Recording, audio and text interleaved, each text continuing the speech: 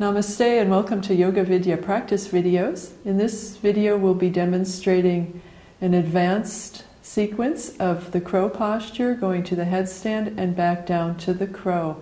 This sequence is only for people who already have a strong headstand practice and no neck problems.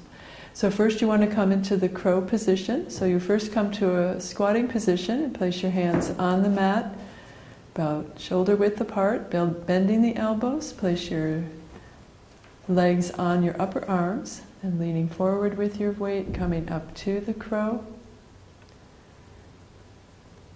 And then when you're ready, what you'll do is place your head on the mat in front of you and straightening your legs up towards the ceiling.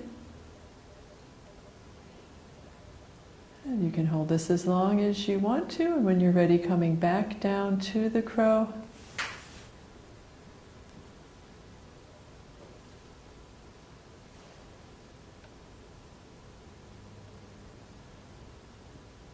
And release.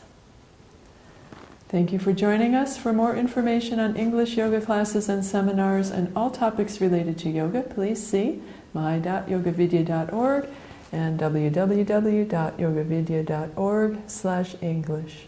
Namaste.